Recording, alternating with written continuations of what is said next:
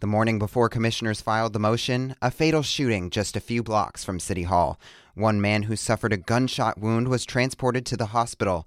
GPD found two others, a man and a woman, inside a 3rd Avenue home who did not survive.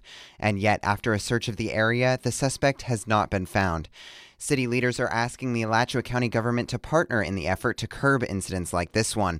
The plan would rely heavily on community involvement, public safety research, improving access to opportunity and housing, and fine-tuning or developing programs aimed at preventing and stemming gun crimes.